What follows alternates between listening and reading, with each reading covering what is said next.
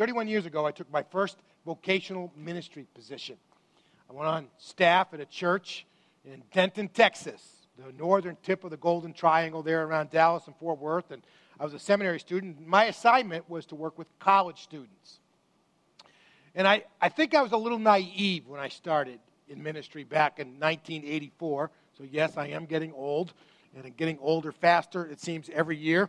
And because I really thought that when I started in ministry, my biggest challenge would be trying to lead people to believe in God.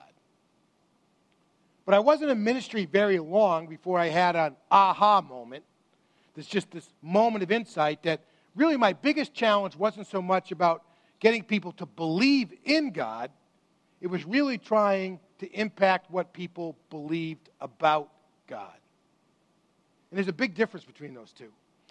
Before I went into ministry, clearly, you knew that there were some very different understandings about God that kind of circulate through the world, right? We have one culture that think that, that a cow is sacred. Not very different from the world that you and I grow up in, right? That was in the age of where the New Age movement was really kind of just beginning to flourish, that somehow God was the life force in everything, and so you were looking to get in touch with your life energy, and the life energy in trees and in plants and birds and et cetera, and you're holding on to crystal. It's like just a really different kind of idea out there about God. I mean, we live in a generation now where there literally is a segment of the world, literally whole populations that have been convinced that it's actually pleasing in the sight of God to strap on explosives to yourselves, walk into a marketplace, and blow yourself up, killing loads of innocent people, and that God somehow finds pleasure in that. And that is consistent with God's will. I mean, there's a lot of wild beliefs about God throughout the world, but what really surprised me in those early days, and it's something that really hasn't changed very much over the 31 years I've been doing ministry, is that there really are some wild beliefs about God inside the church. It was one thing to think about, the various cultures around the world and this and that, what people believed about God, but literally inside the four walls of the church building, there are a lot of different ideas about who God is and what God is like. I mean, most people who show up on a Sunday morning, they believe in God, but there can be a wide difference in what they understand God to be really like, what they believe about God. Some of the things I encountered over the years, and this came out really, in many ways, early on with the college students. Many of it just kind of emerged. And one of the thoughts was there is that one of the beliefs about God was that God was a cosmic killjoy. If it was fun, if you would like doing it, it was against the rules. That's what many people believed about God. All the other stuff that people were doing on campus and other places that was fun, that was somehow or another wrong in the eyes of God, and their understanding of God was that he was a cosmic killjoy. Now, I also was serving in Texas. And Texas is Baptist country, in case you didn't know that. When I was there were over 5,000 Baptist churches in the state of Texas. And that was just the Southern Baptist. That didn't include the Independent Baptists and all the other ones. I mean, there were Baptists everywhere. I was going to a seminary that had 5,000 students who were preparing to go into Baptist ministry. It was Baptist country. And a lot of legalism that went with it. And so there were a lot of people, their conception of God was that God was like a police officer in heaven who was, he had parked his cruiser in the most secluded place along the highway of your life, and as soon as you got 2 miles over the speed limit, he was going to flick on the blue lights and make you pay for it, and that's the way people understood God. God was there to smack you on the knuckles if you got out of line, and it was all about God was trying to catch you messing up, and there was all kinds of stuff that was floating around, but probably the most prevalent understanding was that somehow or another that God was like and this is my terminology, they would have never said this, but that God was like an eternal patsy. If you walk the aisle on a Sunday morning, said you believed in Jesus and you got baptized and you came to church every once in a while, God couldn't touch you. Because you were once saved, always saved, so you could go do whatever you wanted, and God couldn't do anything to you. And that's the way a lot of people treated God. Was, I'm fine. He could, I got His grace, that kind of stuff, and there's nothing God can do to me, and people just push the limits. And that's the way they saw God. And I got to tell you, misconceptions about God is one of the greatest areas in our lives where you and I need to have aha moments. Now, we're going to be talking for the next 7 weeks about this journey of aha.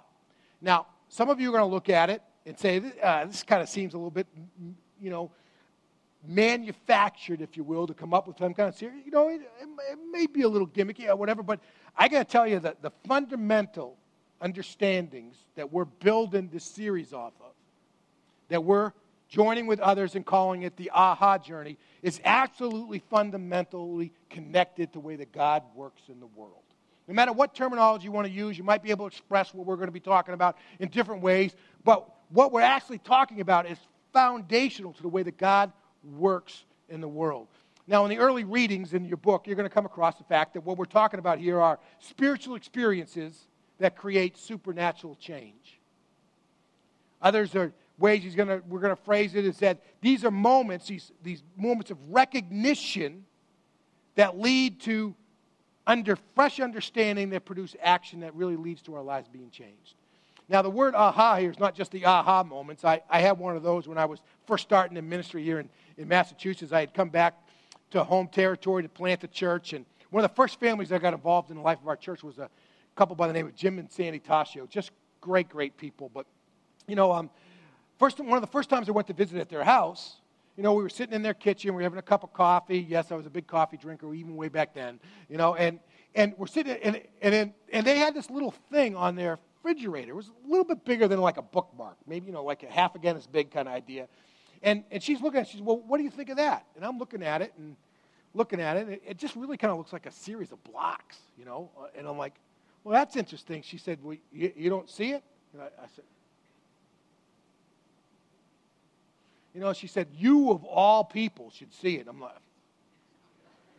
what does that mean? And then I think it was on the second visit that I went there. Somehow or another, if you use a focal point, out of it emerged the name Jesus.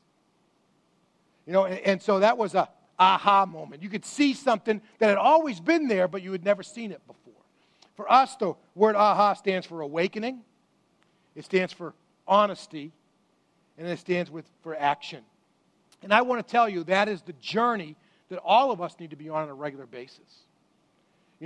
We don't have one awakening moment, one moment of honesty, and one moment of action, and then we never have to go through it again.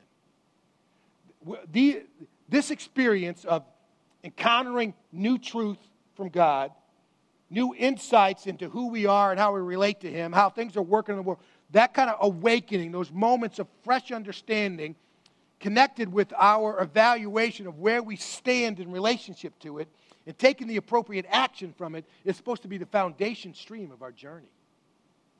The Scripture tells us that God is at work. Not just in the Old Testament, not just in the New Testament. It didn't end, when the Apostle Paul died. God is still at work. Jesus said, my Father is working until now, and I am working.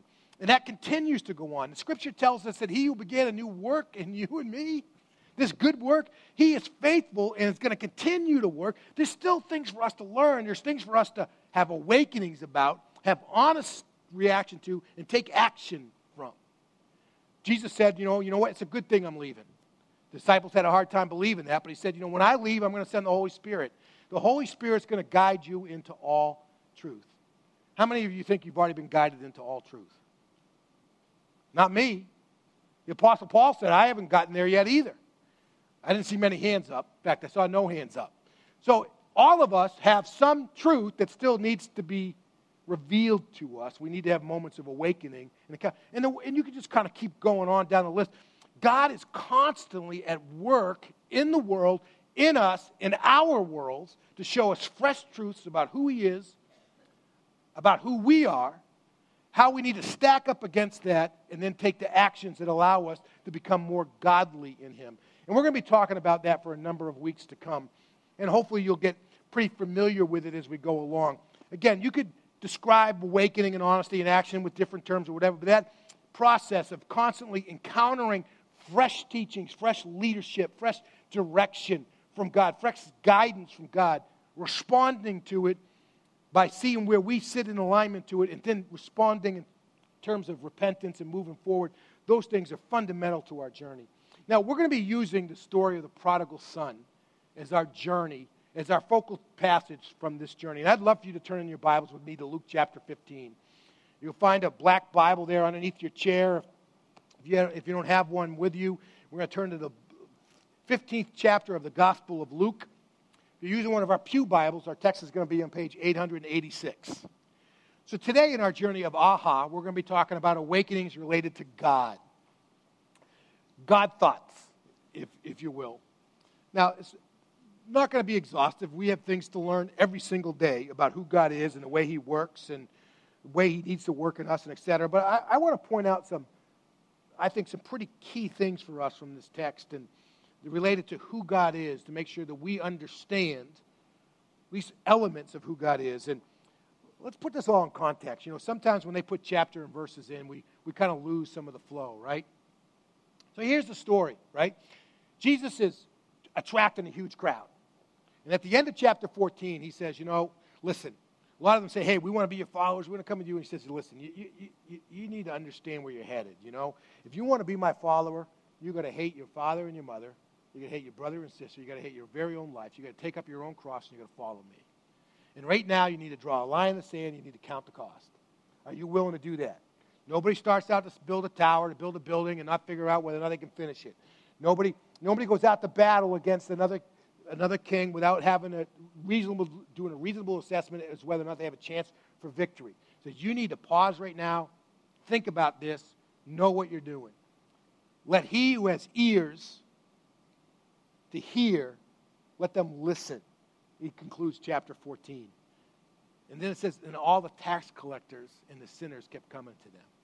The spiritual, religious outsiders, even with all this warning, they kept coming to them. And the Pharisees weren't happy. Because by affirming the tax collectors and sinners, they thought he was actually violating the will of God. So he told 3 parables in this text. We're only going to look at the third of these, but the first one is about a shepherd who has 100 sheep. He's got 99 parked inside the corral. They're safe. One is lost. He says he secures those, and he goes, and he keeps looking, he keeps looking, he keeps looking until he finds the lost sheep. And when he brings them home, carrying them on his shoulders, he rejoices in the fact that he's found the lost sheep. The second parable he tells is about a woman who has 10 coins. The coins represent a day's wages. So let's just say, hey, you're making $30 an hour. That may be a lot for a lot of folks, maybe a little for others, but $250 a day. So she lost $250. So she turns her house upside down until she finds that coin. And then she rejoices that she found her money. Any of you ever lost your wallet and it was plugged full of money at the moment? That rare moment when you actually had money in your wallet? I mean, it's just like you're so happy when you find it. In particular, you don't have to cancel all your credit cards and get a new license and all that other kind of stuff. Same kind of joy. He tells the third one is about a father and 2 sons. And we're going to pick up with verse 11. I'd love for you to just follow along in the Bible while I read it to you. We'll make a few comments. We'll come back and look at some things about God that we need to understand in terms of these God thoughts today. And I challenged the first service that it'd be really great if some of you would just pick up the mantle and say, you know what, I'm going to memorize this parable word for word through the 7 weeks. Something you can do. Something I'm going to try to do. So, anyways, here we go. So Jesus, he's already told these other 2 parables. He also said, a man had 2 sons. The younger of them said to his father, Father, give me the share of the estate that I have coming to me. So he distributed the assets to them. Now, in the Jewish world, there was a requirement that the oldest son receive twice the share of any of the other sons. In this particular case, because there's only 2 sons, the oldest son would get 2/3, the younger son would get 1/3.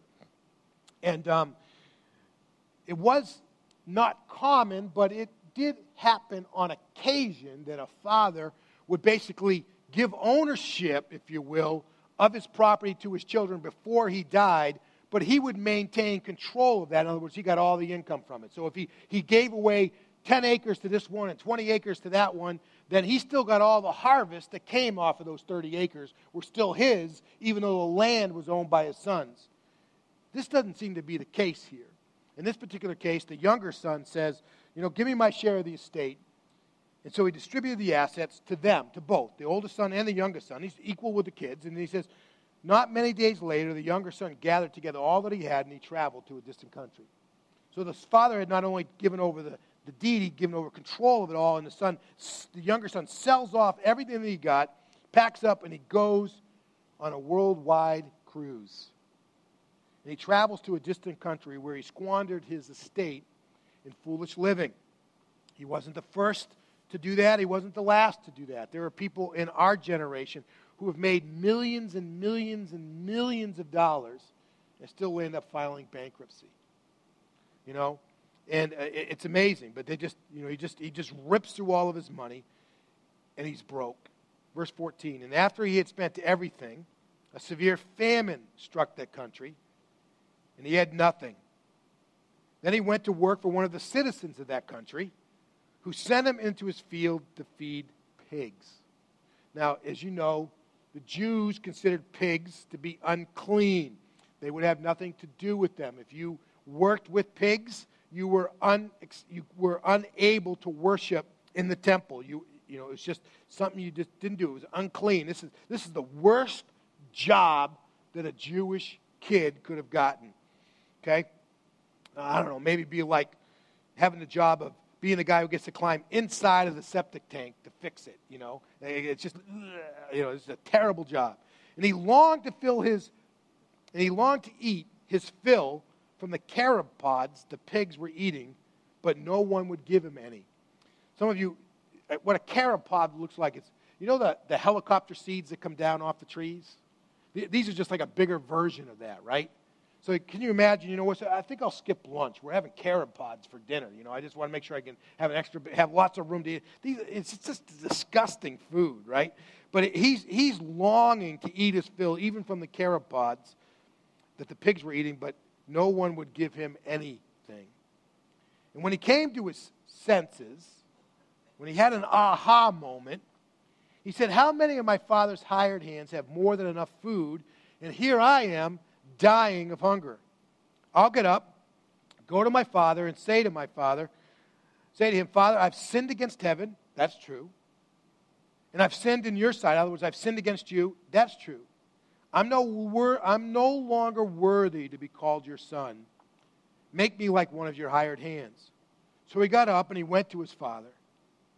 But while the son was a long way off, his father saw him and was filled with compassion. He ran, threw his arms around his neck, and he kissed him. That would have been the moment in the story that would have just blown the minds of the Jewish listeners. This story was not uncommon. The rabbis had been using a story like this for a long time to teach. And the way they taught it was, there were two sons, the son took everything, went off to squandered everything, and when he came home, when he came into vision, the father turned his back, went in the house, closed the door, and said, that's it. Now here, the guy clears the horizon. The father sees him. The father doesn't go in the house, doesn't just cross his arms and wait for him and say, you're dead to me. Doesn't do any of that stuff. He says he actually runs to him. And he has compassion on him. And we'll talk about the running aspect a little bit later, because that also would have been a shock. And the son said to him, Father, I've sinned against heaven, and I've sinned in your sight, and I'm no longer worthy to be called your son. And right then the father just cuts him off. And the father says to the slaves, his servant says, quick, bring out the best robe. In other words, let's dress him like he belongs in the family. And put it on him. Put a ring on his finger. So in other words, he once again has the authority, the ability, the right to represent us as a family. Put sandals on his feet. Slaves went barefooted. Free men wore shoes.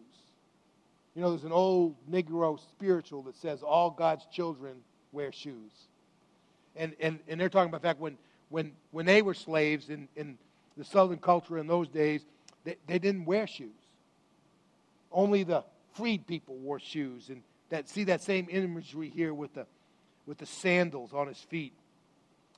Then he says, then bring the fatted calf and slaughter it. Let's celebrate with a feast, because this son of mine was dead and he's alive again. He was lost and he's found. So they began to celebrate. But the story's not over yet. There's two groups listening to this story: the tax collectors and the sinners, and the Pharisees, who believe that the sinners are outside of the grace of God. And now his older son was in the field. As he came near this house, he heard music and dancing. So he summoned one of the servants and asked what these things meant. He's coming in from the field. He hears all this celebration, this partying going on, and he gets one and says, what's happening? What did I miss? And the slave says, your brother's here, and your father slaughtered the fattened calf because he has him back safe and sound. But the son, the oldest son, he becomes angry. He didn't want to go in. So his father came out and he pleads with him. Again, very unusual. But he replied to his father, look, I've been slaving. I've been slaving for you for many years. I've never disobeyed your orders, yet you haven't even given me a young goat. Not a fatted calf, but even a young goat, so I could celebrate with my sons. But when this son of yours, not my brother, he's your kid, not my brother, but when this son of yours came, who has devoured your assets with prostitutes, you slaughtered the fattened calf for him. In verse 31, the father says, son, he said, you're always with me, and everything I have is yours. Remember back to the beginning? He divided these assets among them. He says, everything I have is yours. But we had to celebrate. It's just right. We had to celebrate and rejoice, because this brother of yours was dead and is alive again, and he's lost, and he is found. Now, there's a lot of great stuff we're going to pull out of this text over the course of the next few weeks and bring in some others along the line. But I just want to try to point out a few things to you today about God that we can understand from this text. Again, it's not just believing in God, but it's what we believe about God that could be so definitive, so life-shaping about what our journey with God is like. And I'm going to try to use some pretty modern language, but I'll back up and give you more churchy words, if you will, so maybe you can get both of those pieces. But here's the first thought that I'd give you from this text. God loves a full house, but he's willing to be an empty nester. God loves a full house. Wants the kids home, wants them to be happy, wants to be learning, we're working it together, but he's willing to be an empty nester. Kids come and say, hey, listen, I don't really want you, I just want what's coming to me. And he gives it and he lets them go. Maybe say the same thing in some churchy language. If you want to rebel, God's not going to stop you. He doesn't want you to rebel. He wants you to stay home. He wants you to be there with him. He wants to be in relationship with you. But if you want to run, he's going to let you go. That's what he does. What the younger son asks for here is absolutely incredible. He walks into his father and he says, listen, I don't want you just to hand over the deeds but maintain control. I want you to give me everything. I want you to cut loose. I want to be independent, separate from you. I want to take everything that you have to give to me, and I just want to go. I don't want to have anything to do with you. I just want your stuff. And the father gives it to him. God, he wants him to stay home, and he's willing to receive him back home, but man, if he wants to run, he's going to let him run. God loves a full house, but he's willing to be an empty nester. You know, I read an account of a pastor one time. He was talking about an encounter he had with a man who had been active in his church. This guy had been really pretty active in his church's life. He'd been a leader of some kind. Some moment in his journey, the guy who he was married, he had children, but he started to develop a relationship with another woman and thought that he fell in love with her. And he eventually left his wife and kids, entered into a relationship with this woman. It all fell apart.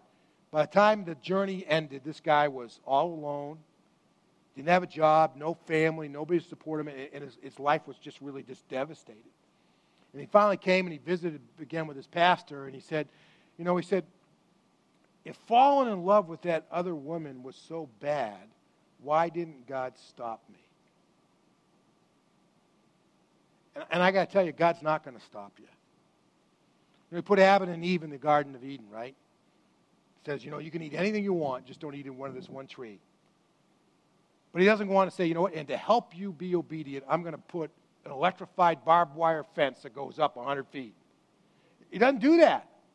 He could have said, so, how he guarded the Garden of Eden after they left? He's got the flaming swords and etc. So, I'm just going to post some sentries around this whole thing. So you can't get, he doesn't do that. You get right out of that story and you get into the story of Cain and Abel, and God even comes to Cain and says, you're angry, you're upset, you got to be careful. Sin's crouching at the door and sin is ready to take you over. You got to be careful. And God could have said, and because you're kind of stupid, I'm just going to paralyze you. Because if you're paralyzed, you can't kill your brother. He doesn't do that. And you could just kind of keep Lot's wife, right? They're walking out of Sodom and Gomorrah. I can remember my great aunts used to come and visit for, my grandmother's sisters. They used to come and they always had Thanksgiving and Christmas, all that kind of stuff, Easter, when they come out. And they used to talk about, I got a crick in my neck. And I'm thinking, what is a crick? But they got a crick in their neck. They couldn't, God could have given Lot's wife a crick in her neck so she couldn't turn, but he didn't do that. And you could just keep following the line down. When David's up on the top of the rooftop and he's exercising his voyeurism, watching Bathsheba taking a bath, God could have sent a hailstorm, driven him back inside, put an end to the whole thing. God didn't do that. There's an aspect in which God wants a full house, but he wants there to be a full house because you want to be there, that I want to be there, that all of us want to be there. And he's not going to stop us from running if we want to run.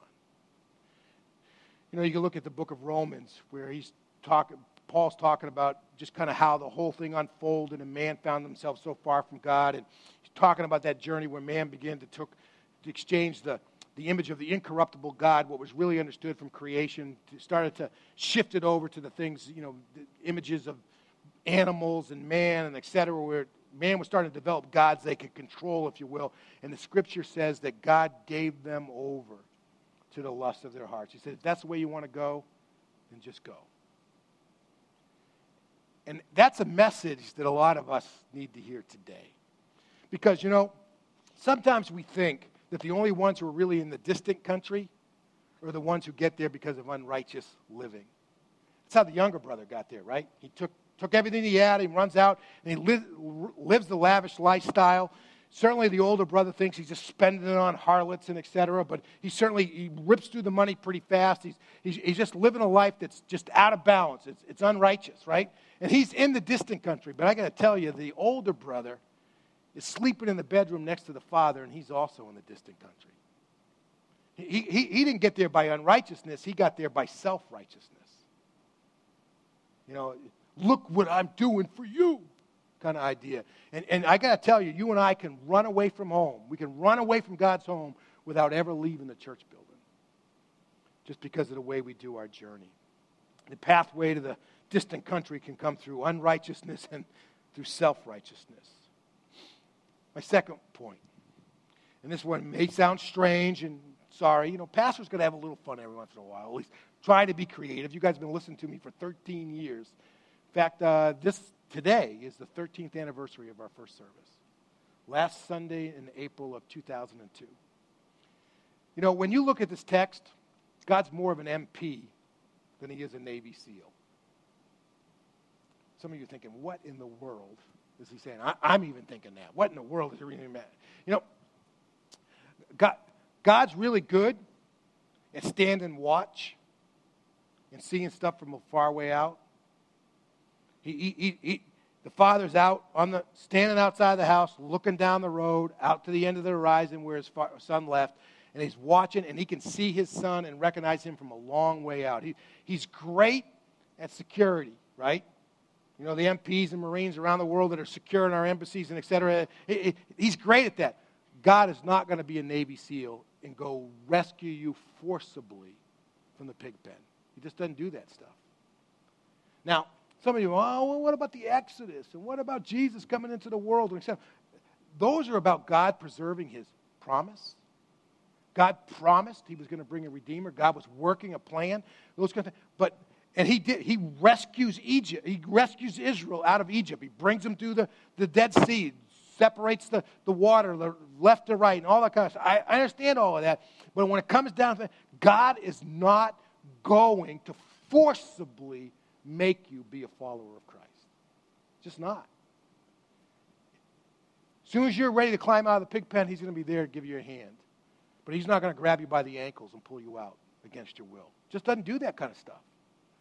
God has enough respect for the image of himself that he's put into you that he's not going to make you do what you do not want to do. And that's a powerful word for us. Because a lot of us are, just keep going. Maybe this even gets worse in terms of this imagery. But, God wears running shoes. When it comes to our return to him, God is wearing running shoes. I don't know if they're Adidas's or Nikes or Asics or whatever brand it is, but God is wearing running shoes. Here you have this imagery of God. The Father is standing out on the horizon, right? And he's looking and you see his son comes into view. The Jews think the Father's going to turn and walk away from his son. He said, you're dead to me. Or he's going to cry.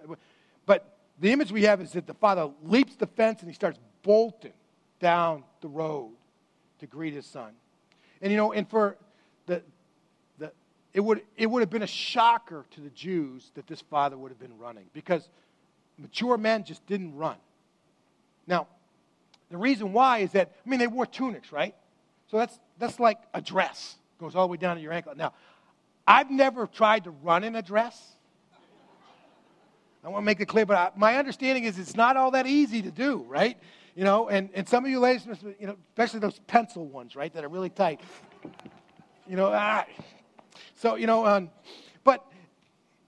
the way they ran is they would have grabbed their garment, they would have pulled it up, and they would have been showing their legs, and that really was humiliating in the ancient world. To show your legs as an adult male was just absolutely humiliating. It was disrespectful. And the fact that this father literally hikes up his tunic and starts bolting down the road to his son is just an incredible message. God is eager. He's ready. He's willing to meet you all the way out to the edge of the pig pen, but he's not just going to but he's ready to meet you. And when he does so, he is a master of restoration work. I once knew a guy in South Carolina that worked with us a little bit on our first church and some stuff, and his specialty was fire and water damage restoration. He built a big company out of it, It's a master of restoration. That's what God is. He said, soon as he encounters the son starts in, I'm not sinned against you, that kind of stuff. He says, no. Put the robe on him. Give him back his position. Put the robe on. Put the ring back on his finger. Now he once again has the right and the privilege to represent the family in our community. Put sandals on his feet. He's nobody's slave. He's my son. He's free. And he restores them to that relationship. The relationship might have been broken, but the sonship wasn't gone. And he's eager to restore us back to its fullness. God is, he loves to run to us. No matter where we are, he loves to run to us. All right. I can get excited up here. So let me finish up with my last point. Life is always better with God. Life is always better with God. The nature of who God is, the nature of the way God works, life is better with God. This son, he left home, he took everything with him, and he was just going to live the high life. This is the kind of stuff you make TV movies about, right? Just, this is the glamorous, all the best, etc. Next thing you know, he's sitting in a pig pen. And he's thinking, you know what? Not only does my brother have it better than I do, but even my father's servants have 3 good meals a day. Life is always better with God. And that's true not only for those who get to the distant country through unrighteousness, it's also true for those who get to the distant country through self-righteousness. Because sometimes we can be living in the shadow of the church's steeple and still not have the joy of the celebration and the relationship, just like the older brother didn't have with the father. So I'm just slaving for you. You're confining me. Life is always better when we live it in relationship with God. So, that just runs across every dimension of our lives. It runs across our vocational lives. It runs across our relational lives. It runs across our financial lives, our spiritual lives, our educational lives. Whatever aspect you can think of, life is always better when we do it in relationship with God and we do it God's way. Life is better. So the challenge I have from you today, from our text, is what does your lifestyle really say about what you believe about God? What does your lifestyle really say? Your relational or vocational or spiritual or relational, whatever term you want, financial, what does your lifestyle say about what you believe about God? As we go through these weeks together, you'll have places in your books. Some of you have other journals or whatever. Just make notes about some of those awakening moments where you really develop insight into who God is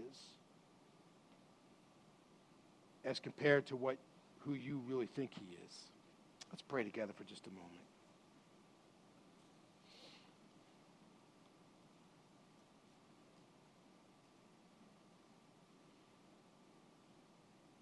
Just let a moment of quiet descend upon us.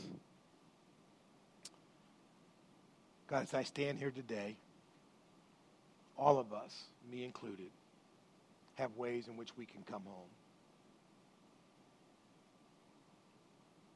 We have areas of our lives where we need to come home. God, there's ways in which I wish, and I think others in this room do as well, that you weren't the kind of God who let us go in the first place. You just made us stay. Our lives would be so much better. But God, today we celebrate that you're looking for us. And you're ready to meet us, restore us, and guide us to the party. God, let us see what we really believe about you and show us what we really should believe about you. For I pray it in Jesus' name. Amen. Amen.